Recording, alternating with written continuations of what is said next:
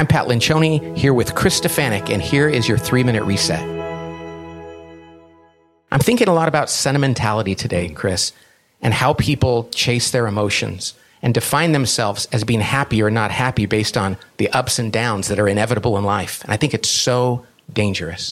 It's kind of easy to do because emotions are so powerful that we tend to associate who we are with what we're feeling.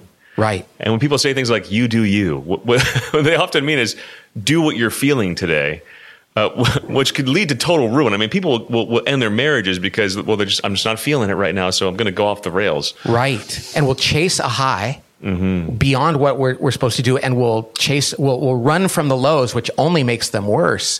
And I think this idea that our sentiment, that our emotions in the moment determines whether or not we're successful or happy is something that all of us struggle with. I know I do too. You know, one of the worst things, if you don't chase your low, or let's say you fall into your low, the worst response to that is just to despair in the low and think, I'm feeling sad, so what's wrong with me, right? Or I'm feeling anxious today. What's wrong with me? Dude, nothing's wrong with you. It's part of the human condition.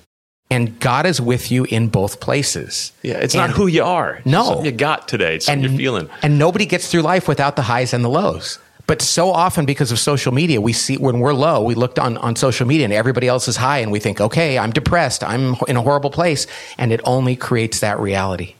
You know, even Jesus, you read through the Gospels. I mean, there's one scripture verse where he looked at the crowd with anger. Like, dude, I would not want to be in that crowd. There's times where he had anguish in his heart. Jesus wept. The shortest chapter in the Bible, Jesus wept.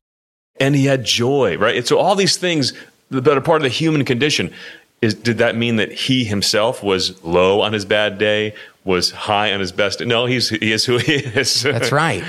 And so what we have to do as we go into the world, when we go out there today, we have to know that there are inevitable highs coming and don't over pursue them. Be grateful for those. There are inevitable lows coming. Don't run from them. Don't define yourself by them. Just acknowledge that's where you are.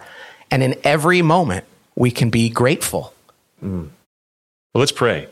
Lord, today help us to remember that we are not our emotions. We're not the sum of how we feel.